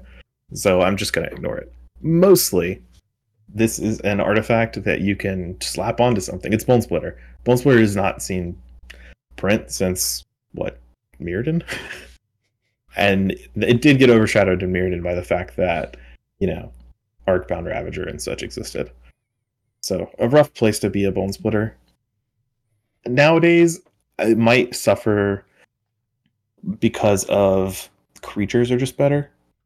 But I think if there's a spot where you can use the permanent that this is and the power it gives you is really nice. So for instance, I was thinking of Ginger Brutes in Standard. And if you can do any artifact synergies at all, this is a good card to pair with an aggressive artifact deck with Gingerbrute. Like if you can play this and you have a Shrapnel Blast or some sort of effect thereof, like So that is interesting to me. Eater of Virtue does exist and is standard legal. It just is legendary, but it also doesn't cost red mana. So It's we true. do kind of have a Bone Splitter already. I forgot about that. And the existence that probably means this is irrelevant, right? I'm afraid it might. Alas. Well, I still have hopes. Sure. One day they'll make an equipment that will be playable. I mean, maybe turning this into the dire blunderbuss is the thing that makes the No, it's difference. too like I do think Yeah, the backside is very good. right. It just costs 5 mana to make it happen. Because you have to attack with the equipped creature, and you have to equip it in order to Yeah, do true. that. It doesn't Oh transform. yeah, even if it was equipped already, it transforms and then you need to equip it again. Yeah. But you Yeah, do get like King K rules canon out of the deal, which is kind of nice. yeah. But we unfortunate Eater Virtue exists since he's no play. Oh well. Yeah, I've got Inti at number 3. A card sure. I do not like, but I think is solid. This is Inti Seneschal of the Sun, 1R for a 2/2 legendary human knight. Whenever you attack, you can discard a card. When you do, put a +1/+1 counter on target attacking creature and against trample until end of turn. Then, whenever you discard one or more cards, exile the top card of your library. You can play that card until your next turn. Until your next end step. So you can't carry a card over. Yeah, unless you discard on their turn, then you get to, you get your next turn to cast it. Which is relevant because this doesn't matter only when you discard from its ability. Right. It matters whenever you discard a card. So if you, I don't know, Tarian's Journal, you activate it to discard your hand, you get to, and you have Inti in play, you get to exile the top card of your library too. Yeah, I mean, so, and this didn't end up making my list because, the way we're talking about it, like in a red deck as a 2-drop, like triggering this is kind of whatever. Like, yeah, you get a +1/+1 counter, but you probably can't cast the spell or you can't use the card that you flip. Certainly, like early in the game, it's pretty difficult. But Spike was also playing this in Modern and making it look like actually kind of playable, which, in Modern, high bar. But it's mostly that, yeah, triggering off of the other cards that you discard to stuff is pretty relevant and can be pretty impressive. And as long as you have like a discard focused deck, putting stuff in the graveyard, like this puts stuff in the graveyard from your hand, and it also helps pay you for your other stuff that is discarding cards. And I think that that's just enough for this cheap package to actually kind of work. Yeah, so I don't think Hollow One is going to be good in Modern for a long time. No. But the curve of what is that 1-drop, 1 red for Mom and Cat whenever you discard a card? Flameblade Adept. Yeah. The curve of Flameblade Adept into Inti is extremely appealing Yeah. because on the following turn, if you Burning Inquiry or Faithful Looting or whatever, you can play inside of Faithful Looting now. You can give your Flameblade Adept Trample because that's what Inti does, and that's hugely relevant. It does already have Menace, so it's not the most easily blockable creature, It but is not the most easily blockable creature, but I have blocked many a Flameblade Adept. sure. Especially now that I'm playing Yawgmoth, I just always have a million creatures in play. Sure. Or I'm losing. Yeah, I mean, I think that this goes well in a discard rather than, it looks like, oh, is this like a mono red card? But it is more a card that goes into a discard focused, like graveyardy kind of deck where it is both an enabler and also works well with your other discard outlets. And I think it's like kind of good at that. Does it let you cast Fury from the top? Where is the text of NT? It Yeah, does. you may play that card. Yeah, sure. Okay. If this is good enough for Modern, which, It probably isn't. I think yeah. Hollow One's a bad strategy. Yeah. My number 2 is actually a dinosaur. It's Trumpeting Carnosaur. My next 2 are dinosaurs. This is a 6-mana dinosaur, so we've got 4 red for a 7/6 trample. When it enters the battlefield, discover 5. And 2 in a red, discard it, deals 3 to target creature or planeswalker. So it has like a channel buyout. Mm-hmm. I just think this card's a little flexible for your bigger end mid-range decks that are trying to go big. Obviously, the creature is what you want to be doing with it, but you can't always get there, and sometimes you just, I don't know, need to have a buyout. You can't buy out Atraxa. Yeah. And I think the creature is like pretty impressive. Like it's very large and will kill your opponent quickly, and it also just flips probably a removal spell off the top of your deck, but if you are lucky and you hit like your Cruelty of Gix or whatever like actual 5 mana spell, then it's like completely nuts. But I think a lot of the time, it comes down and like kills something. But then yeah, it has that buyout. It is reanimatable if that's you have this and a Cruelty of Gix in hand, you take a somewhat like off tempo turn to kill something with this for 3 mana, and then you have this in your graveyard to bring back with Cruelty or whatever. I think there's enough going on here that it's pretty nice. It's also nice that when you discover into a removal spell now, you can just put it in your hand instead of casting it. Right. That's Like, big. that's a very relevant part of the card. That was a really bad part of Cascade when you like blood ray delved into your terminate and your opponent just like didn't have anything worth killing, so you just didn't cast it. Well, and that's what you needed to win a game against Jund, is to like have that happen at some point. Yeah, nowadays it's just you get the card. It's on us. Yep. So the terminate that you discover into is just going to go straight into your hand. It always works out. Oh yeah, I don't like consequences. Nope. Unless they're positive. My number one is like a fan favorite for me. I just like this card. It's Bonehorde Dracosaur. Sure. 3 red, dinosaur dragon. Mm-hmm. Flying first strike, 5/5.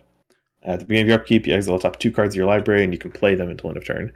If you exile a land, you make a 3/1 dino, and if you exile a non-land, you make a treasure. So if you exile one of each, you get both.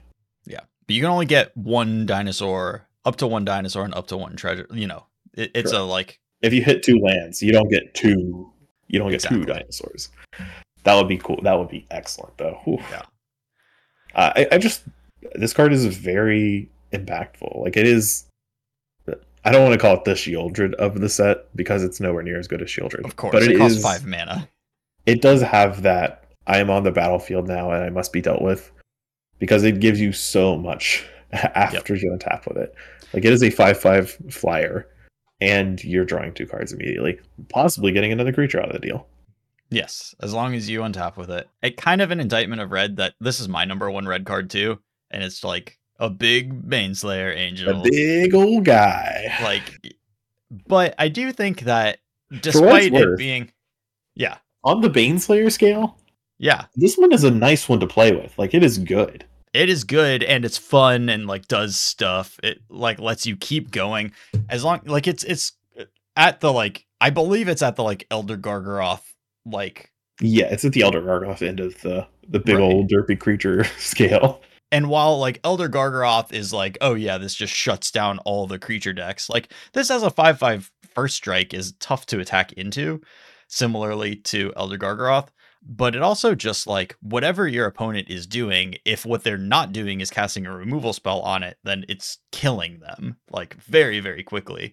And I think that it's rarely going to be a main deck card in anything. I think it's mostly a sideboard juke to take advantage of your opponent having limited removal spells. And in those kinds of matchups, it can be really good and will just like massively outcard your opponent, who is, like worried about your like hidden strings plan. And then you're just like, here is a dragon. Do you have any Doomblades in your deck? Because if you don't, you're dead.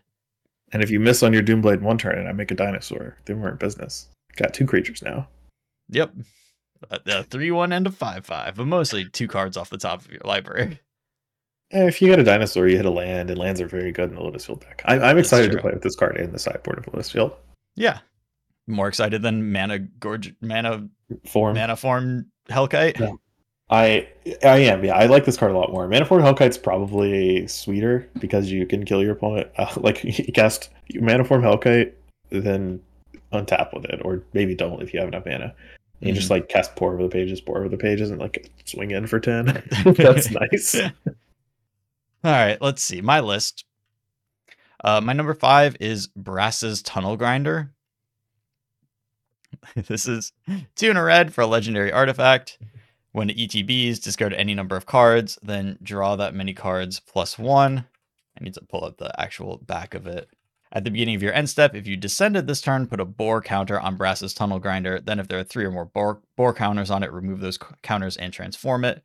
It transforms into a land that taps for a red, and whenever you cast a permanent spell using mana produced by this land, discover X, where X is that spell's mana value. I guess it's pretty awkward that this transforms at end step. So, like, it spots you a boar counter because you get to discard a card to draw a card +1. And so you descend that turn. And then the next turn, if you descend, and then the next turn you descend, then you get there. But you only get there on your end step, and this only triggers on casting a permanent spell. So you really need like a flash permanent spell to really like get there on it. So yeah, a little awkward that this only flips on your end step. Maybe I'm off of it. It only flips on the end step of your 5th turn, assuming you play it on curve. On turn 3, yeah. But it does give you a lot of value afterward. Every permanent you cast discovers, but you do need to then still like have material to be casting with it. It's just every permanent that you cast gives you another card. I hate this card. No. I scoffed when you said the name of it because it's a card I read and I'm like, this is 3 mana? Yeah. Really? I mean, if it were 2 mana, I think it would be very good, but I'm okay with it at 2 mana because if you draw it on turn 2, it has a good chance of being relevant in the game. If you draw it later than that, it might not. Well, I mean, it does replace itself. So if it were 2 mana and replaced itself and then was also like a win condition, that would be pretty wild. But yeah, I think that just the fact that it flips on your end step is so awkward that yeah. This card is 3 mana. It doesn't affect the board until really your 6th turn at the earliest. Not doable. And I'm just not into it. Sadly. Like, this is a card I saw, an artifact that flips into a very cool card advantage engine. What does its front side do? And it's just like straight nothing. Yep. I'm like, oh, okay, well, sucks for me, I guess. My number 4 is Enterprising Scallywag. It says 1 in a red for a 2/2 Goblin Pirate. At the beginning of your end step, if you descended this turn, create a treasure token. They're using this as like a gate, so you can't like trigger things multiple times by descending and like come up with some sort of combo. But it also like makes the cards so useless because they don't do anything. They trigger on your end step, and then it's like, okay, well, I can't use this until my next turn. It's just like so bad. It reminds me of the cards that make a tapped treasure token. It's like, all right, I have a treasure token, but it's tapped. I can't use it now. Right. This is useless. So, this could be cool for an engine sort of thing that's just like making a treasure every turn, but it just makes it at such an awkward time that it feels like a really disappointing design. This card could very easily be just attached to Brass's Tunnel Grinder. Like the flavors in Stadium Treasure. If you descend, you make a treasure. If you have X amount of treasures, flip it. Then you don't have to like, whatever. Anyway. Yeah. And my last 3 are on your list too. I have Trumpeting Carnosaur. I like it. I think it's like neat and flexible, mid-rangey kind of card. Oh, actually, no, I have Geological Appraiser. Mostly just because it looks kind of like a Bloodbraid Elf if you squint. Oh, yeah. This wasn't on my list because I think it sucks. Yeah, it's probably bad. A 3/2 doesn't really do anything anymore. 2 red. It's a 4 mana Rogue Refiner that doesn't even have the good text of Rogue Refiner. Well, it can cast the spell that you hit. Whatever. You're gonna hit a 1-drop every single. We do play a lot of 1-drops these days. It'll see a little bit of play. Why is it an artificer? I don't know why it's an artificer. It's also so awkward looking the way that they're just kind of standing there. I don't know. It's a pretty big downgrade, like art wise, from Bloodbraid Elf. I don't particularly like Bloodbraid Elf's art.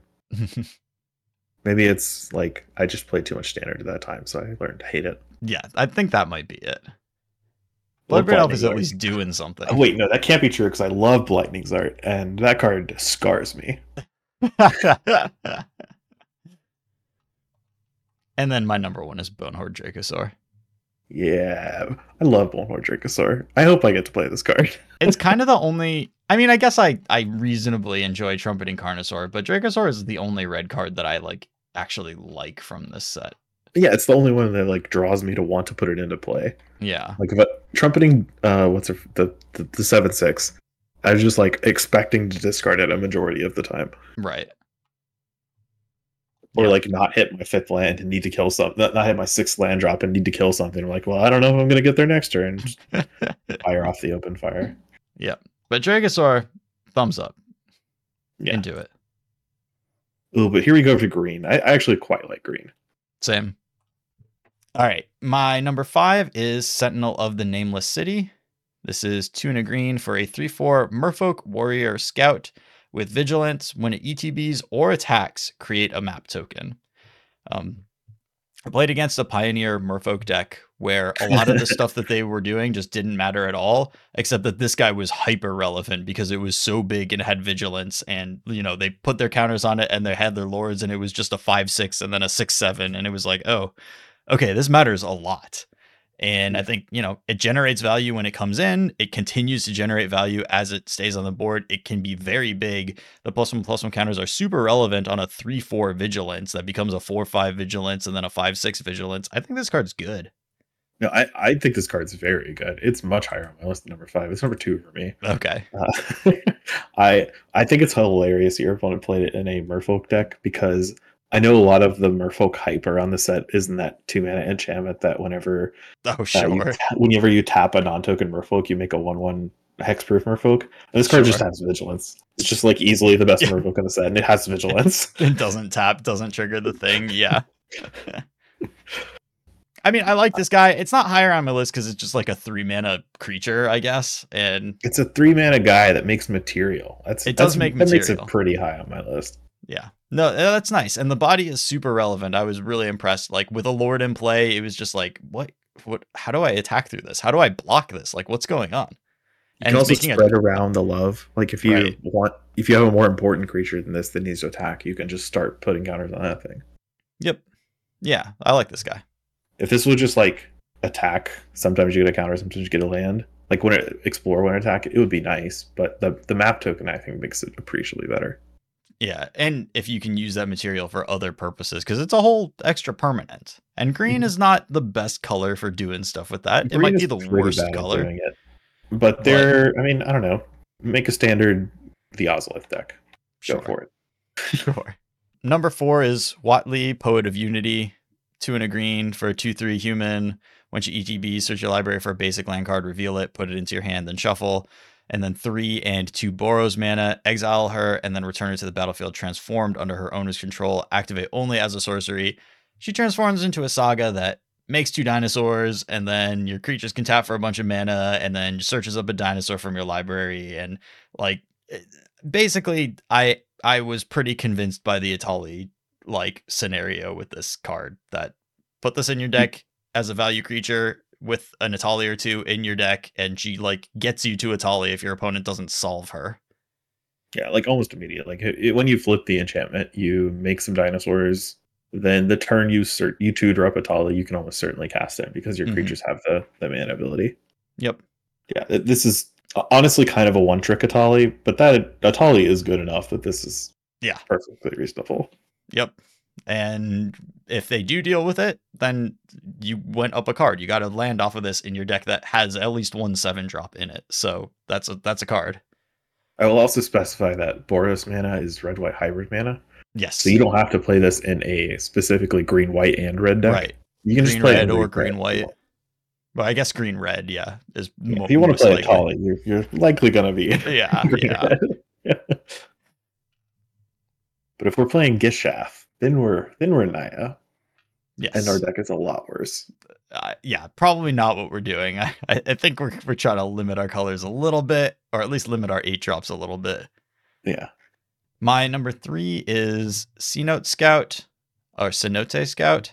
Yeah. 1 green for a 1/1 Merfolk Scout. When it ETBs, it explores. Real clean, real 1 mana, gives you value. Big fan of 1 mana, gives you value cards. Yep. I just can't say anything bad about this. I have already played against it in Pioneer. I don't know that you want to be playing Explore creatures in your Amalia Wild Growth Walker deck, but it let them do something with 1 mana that they might not have been able to otherwise, and dug them towards their combo. I kind of like Sentinel of the Nameless City if you're doing Amalia stuff. Sure. I don't particularly like Cenote Scout or Merfolk Branchwalker or whatever. Yeah, definitely not Merfolk Branchwalker, but Well, they're all the same to me. They're just like below rate for Pioneer creatures that. yeah. But Merfolk Branchwalker takes a whole turn 2 of your mana, or like if you cast it on turn 3, you're not casting anything else. You know, like Merfolk Branchwalker much worse in Pioneer than this thing is. Yeah, for sure. I mean, it's much worse everywhere, I think. Yeah. My number 2 is Hulking Raptor. This is 2 and 2 green for a 5/3 dinosaur with ward at the beginning of your pre-combat main phase. Add green. Just a dude that ramps and has 5 power and like creates problems on multiple axes for your opponent and isn't easy to kill efficiently, which is pretty nice for a 4 mana creature. Yeah, this would definitely be on my list somehow. It was as soon as you said the name, I'm like, oh yeah, that's card's in the set. I completely forgot about it. Even though I looked through the set while making this list, I'm just like, green has so many cool cards. I got this It one does have a and lot this of cool one. cards. This one seems like it's at least a card that you look at and think about for mono green. And then outside of that, like in standard, just it bridges you to really expensive stuff while also on its own. If you're getting your hand disrupted or whatever, but you've landed this and your opponent has kept you from ramping into stuff, well, I'll start attacking for 5. And it doesn't It's take a lot of certainly 5 damage attacks to kill your opponent. no, it's certainly one of my favorite explosive agitations they've ever printed. Mm-hmm. It's Because so you just big. get a whole 5/3 along with it. Yeah. Yeah, you cast your 6-drop on your turn 5, and then it's just attack. Yeah. All right. Done with this thing. I'll swing. Yeah, you can block it. I got my 6 mana. Yep. And my number 1 card is Spelunking.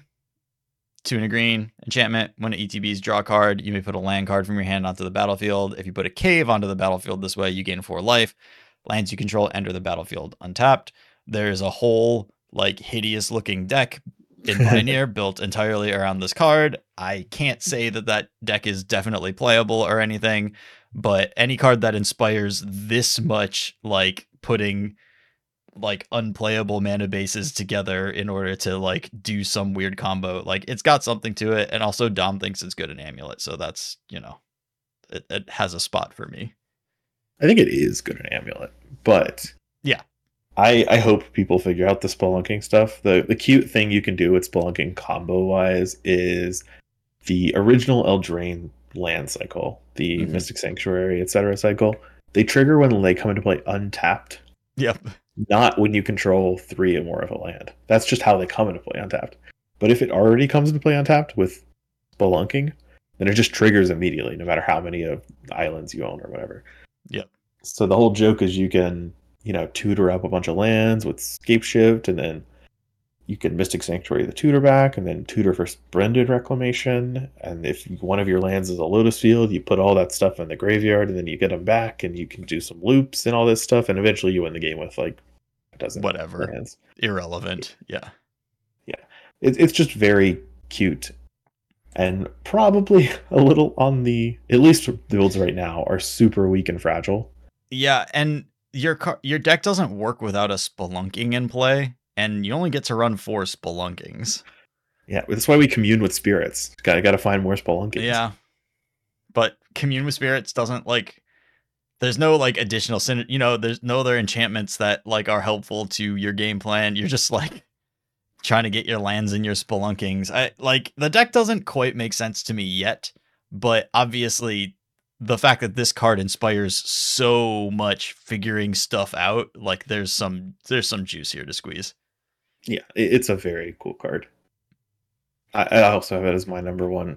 I think it's just the most interesting green card. It gives the most new stuff for people to play with. Yep.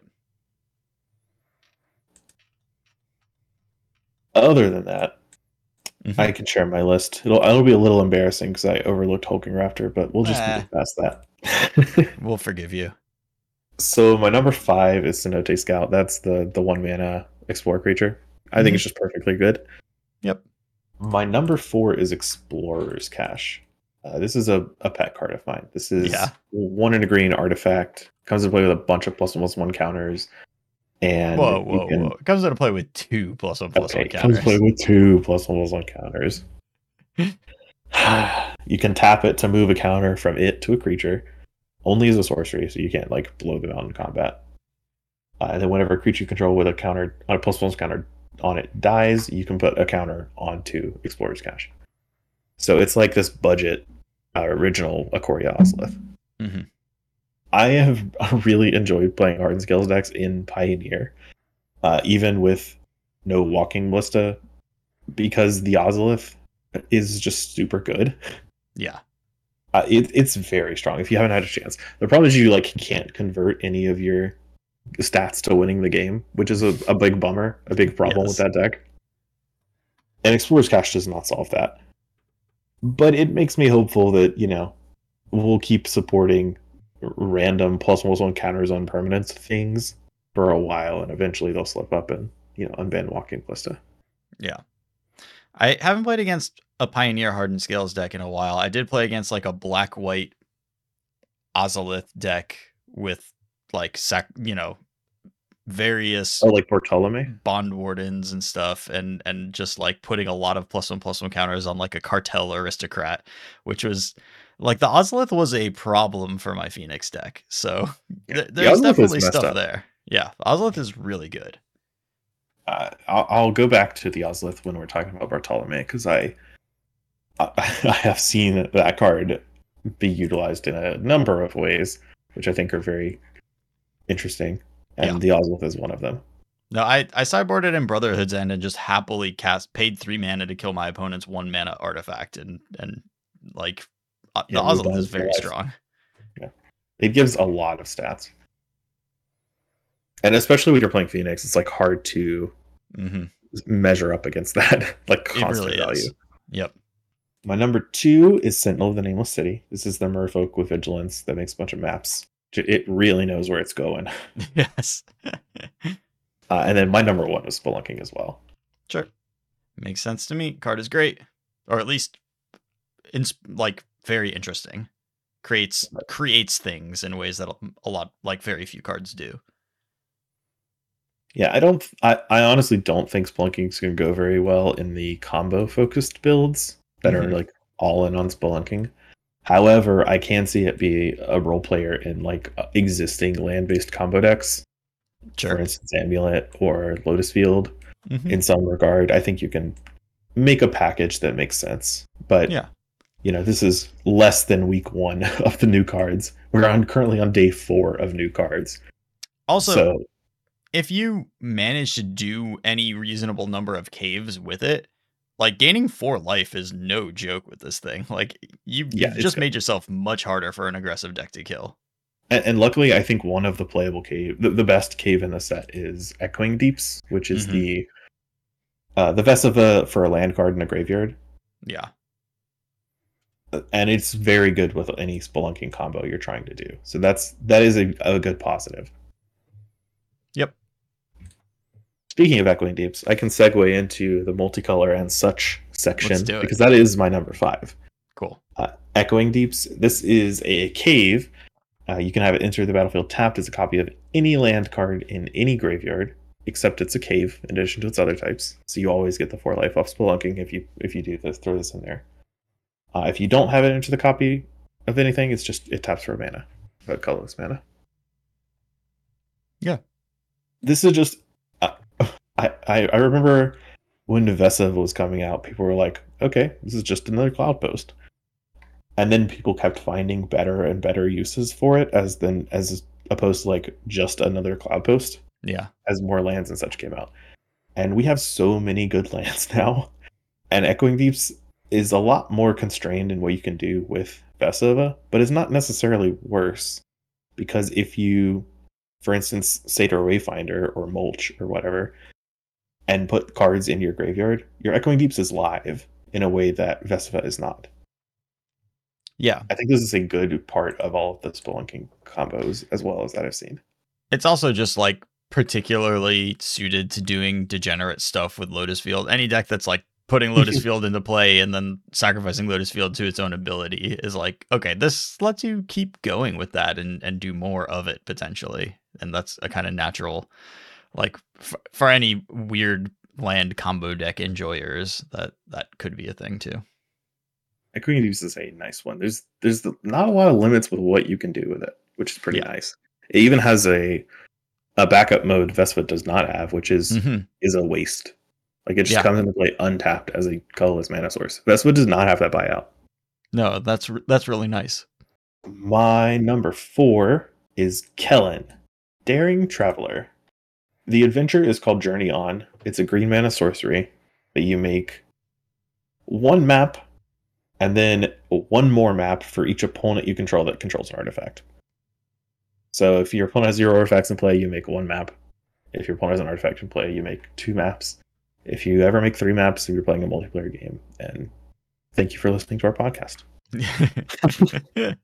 Yeah, I hope so something that we say is helpful to you.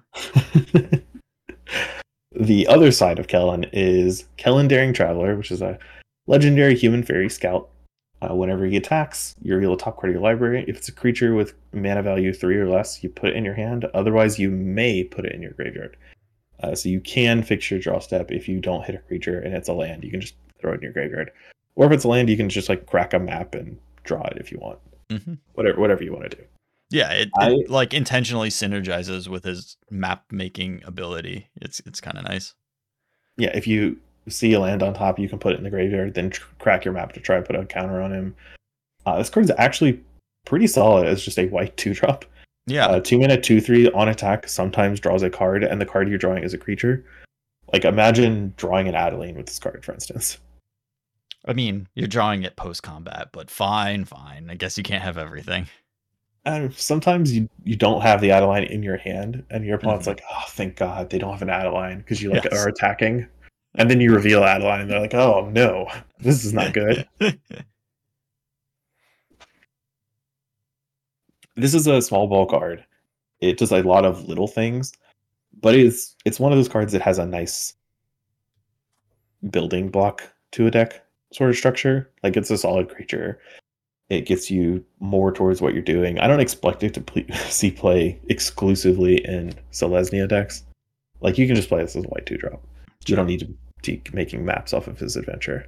Yeah, and it wears like counters off of Rafine and stuff pretty well as a 2/3. Like it's pretty easy to keep it sized properly so that your opponent's creatures can't trade for it. Right, and if you can randomly make a green mana, a mid-game treasure is perfectly fine. Mm-hmm. Or sorry, a mid-game map. Mid-game map. Treasure. Yeah. Don't know how I get treasures and maps confused. Yeah, I mean, I think that this is just like a pretty low-cost card.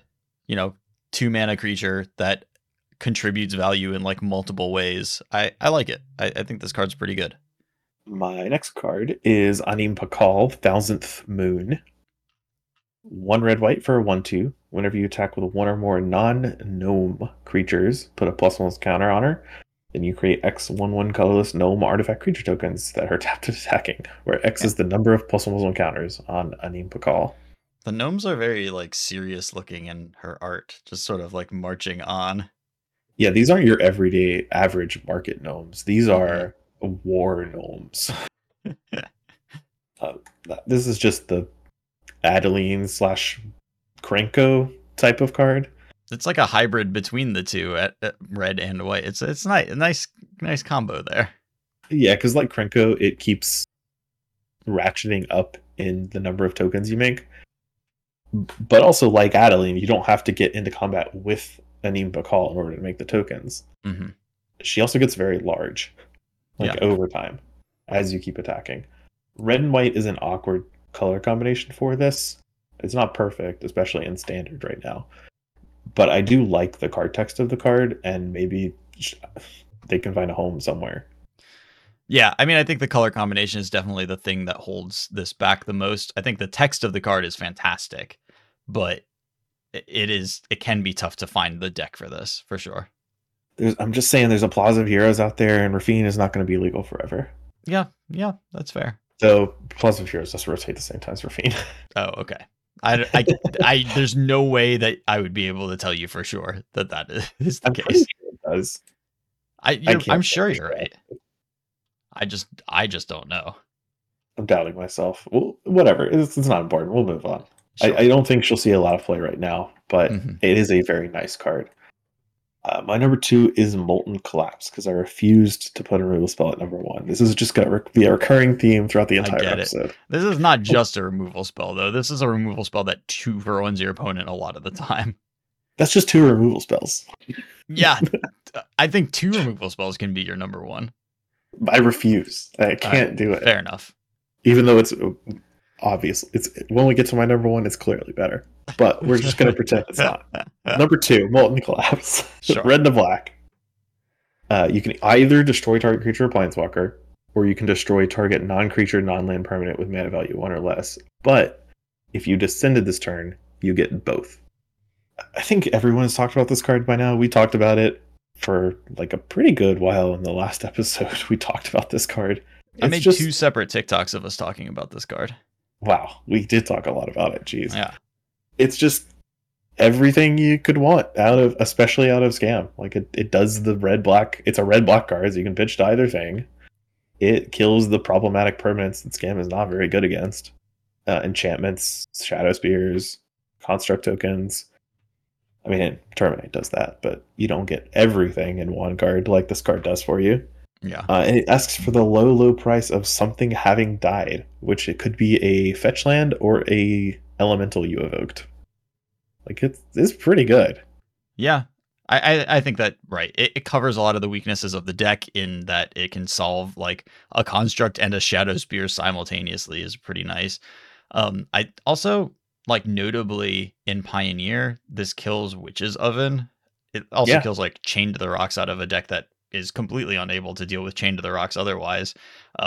But killing a Witch's Oven, like I'm really like one of the things that I have written down of stuff that I need to figure out in Pioneer is like, does running this in Rakdos midrange like change the Sacrifice matchup at all? Because that's, not a great matchup for midrange. It's one of the reasons that Sacrifice is heavily played. But if you can kill their Witch's Oven, like how much of a difference does that make? If you can kill their Mayhem Devil and their Witch's Oven at the same time. I mean, whenever they have a Mayhem Devil and a Witch's Oven out, you're like one turn cycle away from death, basically, and it's probably too late for even Molten Collapse to save you. But, killing the Witch's Oven makes their deck a lot worse. So it's also noticeably harder in Pioneer to turn this card on than it is Fatal Push. Because it does not work with blood or treasure. Right. Just as like I know but just like an FYI to anyone who hasn't quite closely read how Descent works. You can trigger it by discarding a permanent card to your Fable of the Mirror Breaker or to a blood token. Yeah. An excellent way to do that. Because most of the time you want to loot away lands. Yeah. Yeah. I think that is a pretty important thing that is going on. It's actually one of the things that this is a very silly thing to bring up. But playing that Waste Not deck, one of the very frustrating things that I had going on is that you're also playing Gaia Reach Sanitarium so that you would have a way to like trigger Waste Not when your opponent didn't have any cards in hand. But if they had even a single card in hand, they're like heavily incentivized to discard a land because they want to keep action, which doesn't give you any value off of Waste Not. It just like gives you 2 mana that obviously you don't need because you're activating Gaia Reach Sanitarium. So you're not like short on mana. So that like particular like lack of synergy like really knocked me out of playing a deck like that.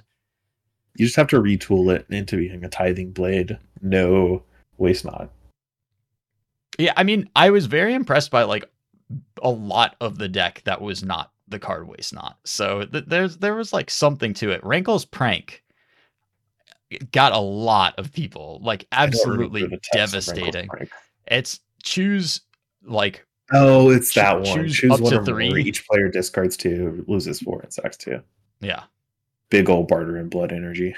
Yeah, it was good. My number 1, because I refused to put Mind Collapse there, is Bartolome del Presidio. Yep. This is a white-black 2/1 legendary vampire knight. Sacrifice another artifact or creature, put a +1/+1 counter on him. It's unbounded. You can activate it any number of times per turn. And that is huge because this is the only card you can sacrifice unbounded like any number of times per turn that costs 2 mana in Pioneer. Mm-hmm. The only other card that did that was 3 mana or up, like Woe Strider. Yeah. And it gives you kind of a real resource in those +1/+1 counters where you can like turn this into potentially a massive threat. Can't really combine it with like any walking ballista cauldron stuff in Pioneer because walking ballista is not legal. But if it were, that would like the gears would be turning very, very hard. It works really well with Return to the Rings or the other one I can't remember the name of. Rally the Ancestors. Yeah, Rally the Ancestors. Yeah. It also has the buyout of sacrificing artifacts, which can be relevant. I don't know how yet. I haven't even bothered to figure that out. Sacrificing creatures is just enough for me a lot of the time. Well, when you're playing this, when you're not doing like completely absurd, unfair things with it, like sacrificing artifacts is like kind of like, I don't know. Got a tithing blade. I'll sacrifice this. Got a map token. I'll sacrifice this. And if it's just like, I think I can kill my opponent if this thing's a 6/5 and I attack twice, like it's a little easier to get there potentially with artifacts. Yeah, that's true. This is a card that works well with the Devouring Sugar Maw adventure. Make a Sure. food, make a creature. Both. It's because I like Keeper the Inner Sky too. Yeah. Yeah. Yeah. This card's on my list too. I think it's very good. I think it just is really clean. It doesn't limit itself at all. And the fact that you can sacrifice artifacts or creatures opens it up a little bit. I do think most of the time in like white black, in like Creatures. rally decks and stuff like that, it's going to be eating creatures. But yeah, that for Rally the Ancestors specifically, I don't know if it still is going to be playable in Pioneer, but being able to play a Rally for 2 and get back a sacrifice outlet is huge, as opposed to having to do it for 5 in order to get your Woe Strider. Yeah, and now, you know, I love a Woe Strider, but it is hard on the mana curve to put Woe Strider in your deck and like really messes things up. And it's in your nice like all creatures that want to die deck, like Stitcher Supplier deck. Yeah. Yep. This is just nice. I think it's huge for that kind of deck. Yeah, I really like it. Is it better than Mind Collapse? Yes. Or sorry, Molten Collapse. Absolutely. That's why it's number 1. All right. My list, my number 5 is Kellen Daring Traveler. I do think this is more of like a standard power level card, but I think it's got just the value and the cheapness to do that trick. My number 4 is Bartolome del Presidio. Maybe better than number 4, but that's where it fell on my list. Yeah, we'll fight later. Sure. My number 3 is Amalia Benavides Aguirre. I've already played against the Wild Growth Walker combo deck twice in not quite 2 leagues. I beat it once with my deck that is only creatures and all it does is go wide on board and has no way of interacting with this combo. And then I lost to it. Playing against the version of the deck that I played against really got the feeling that like Convoke may be the only deck that this can beat the way that it is. It's just like a deck that's all like 1/3s and 2/2s for 2 and Soul Wardens and then collected companies, but you're collected companying into like cards. Just the worst creatures you've ever seen in your entire life. Like a single fatal push just like blows the entire house down. So I don't think that the decks as they're being constructed right now make a lot of sense. Certainly against a very creature heavy deck, the combo Wild Growth Walker plus Amalia gain a life, just like nuke the board. I have a 20/20 is good. Like that's very, very powerful. And there is something to that. I don't know how to build the deck out of more playable cards that will stand up to like, oh, I'm playing against Rakdos, the most popular deck in the format. Like you do need to plan for that eventuality somehow. So there's that. She also just is a good payoff for life gain generally. Like explore as a trigger when you gain a life is good. Yeah, a Johnny's Pridemate has always existed, right? But sometimes this is a Johnny's Pridemate that draws you a card, which is really important. Yes. And then like fixes your draw steps. Like you do get to surveil effectively whenever you're not drawing. It's good. Yeah, I have no complaints about Amalia. I like the card. I don't think she'll end up seeing constant play because I think the combo is just way too weak and that's what everyone's fixated on. Yeah. And I don't know. I don't think she really is a good enough life game payout to pay off to like fit into how white black as a color works in Pioneer. Right. Yeah, it is a weird color combination for that. And the fact that you basically have to be playing a 3-colored deck to like make her do her thing, and the mana, like, You don't have to. You only have yeah, to be playing a 3-color deck if you want the combo. the combo, If you want right? Wild Growth Walker. If you're just playing a like Kaldheim style black white Yeah, whatever deck yeah, with her as a Johnny's Pride mate, I think she's better in that role than the combo deck because she's yeah. a consistent card. That's true. And you don't have to you don't have to massacre your mana base and play a bunch of bad cards. I mean, you probably do still because you're playing a life gain tribal deck, but you did that intentionally, not as in pursuit of like this 2020 combo.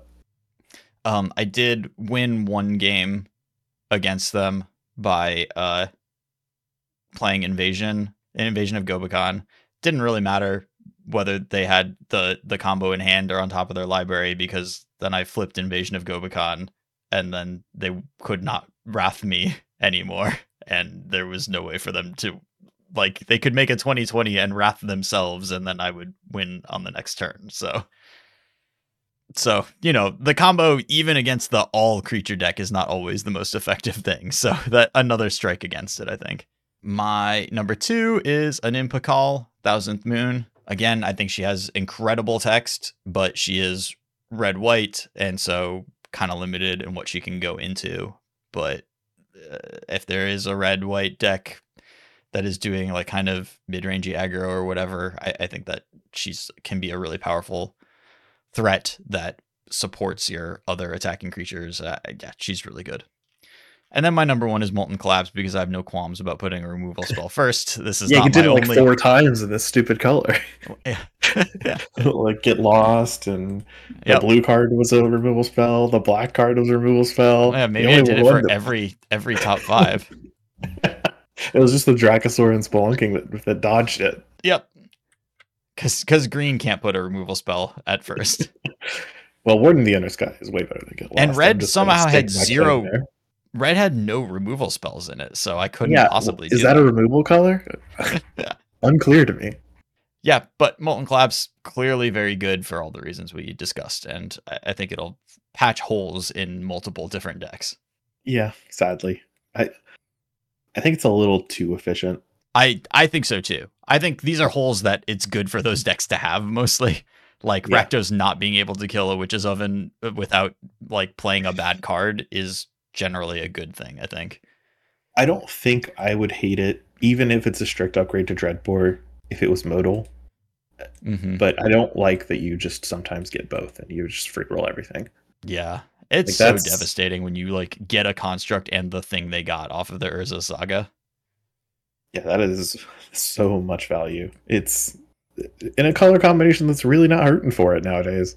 And it's specifically that it's good against the stuff that is good against the decks that you're putting Molten Collapse in. It's like, this is how you lost a lot of games, and now you just can turn those losses into like blowout victories for you. I like how far we've come in Magic Design, where the first time we really looked at red-black as a color pair was in Dissension, where the whole mechanic was, all right, so you have no hand, right? And you get a very marginal bonus. We're going to call it Hellbent. Yeah, that was not a great one. Now in 2023, we're like, all right, you have a slight weakness. Don't worry, we got you in the next set. We'll cover it. No problem. Enjoy your Fable of the Mirror Breaker and your Oh, Shieldreds. you mean there's a way to lose a game where you grief scam your opponent? Okay, well, we'll patch that one up. Yeah, don't worry, we got you. Caverns of Ixalan patch notes. The bug where sometimes you lost the game after griefing your opponent has been fixed. Don't worry, if you grief your opponent and you see a saga, the next card you draw is going to be Molten Collapse. That's our promise to you. Whew. Well, we made it. We did it. Great work. Nice. Yeah, you too. Thanks. It's actually just like a 2-hour episode. I think we were pretty efficient with this one. Yeah, honestly, a lot of the cards were pretty simple. They just kind of do what they say, and other than Spelunking, which is super bizarre. Yes. Which we can't even go into because we don't really know how that's going to pan out. No, I'm excited though. Yeah, we didn't get to talk about a lot of people playing the cards for the first time because this is the second day they're even available on Magic Online. So Yeah. still some work to be done there. But people are definitely excited. Like almost every match that I played today, there was a new card in my opponent's deck. Except for the one match where my opponent cast Hearth Elemental, Stormwing Entity up the Beanstalk, and Elder Deep Fiend against me. That one they didn't Yeah, have but any they new were cards. clearly doing some Yeah, stuff. they were doing some stuff. I think that hopefully they were taking advantage of the all access pass to just like live out their dreams. It sounds like it. Yeah. The next, so we do have some ban list chatter from WotC, not from like Twitter or Okay. whatever. Hit me. There's going to be an official stream on November the 27th, which is a Monday. Mm-hmm. It's about, what, 2 weeks from now? That is going to discuss their ban list philosophy. This format is not stated, so I can't tell you what format it is. Probably going to be modern because everyone's complaining about it. But to be determined, right? Sure. So that is the official WotC stream in about 2 weeks. The week afterwards, on December 4th, also a Monday, is going to be a ban list announcement. That's the last announcement of the year. Judging by the fact that they're having a stream before the week, I'm assuming there will be bans of some sort in some format. It feels like it. So, unless they're really trying to like get us to accept the no bans, really working it. yeah. So I think next week we might have to do a ban Our unhinged episode. unban episode. Yeah, because that's the perfect week to get it in. It's Yep. before the announcement, so anything we say won't be influenced by that. And then when we come back and record again, it'll be after the stream, And we can see how we did. fight them. Yeah. Sure. Well, I doubt they'll give us the answers, considering the ban list isn't a whole week after that. But Okay, yeah. But we can at least compare notes. That's going to be the episode where I push for all of the artifact lands to be legal, because you can just put Brotherhoods in your sideboard.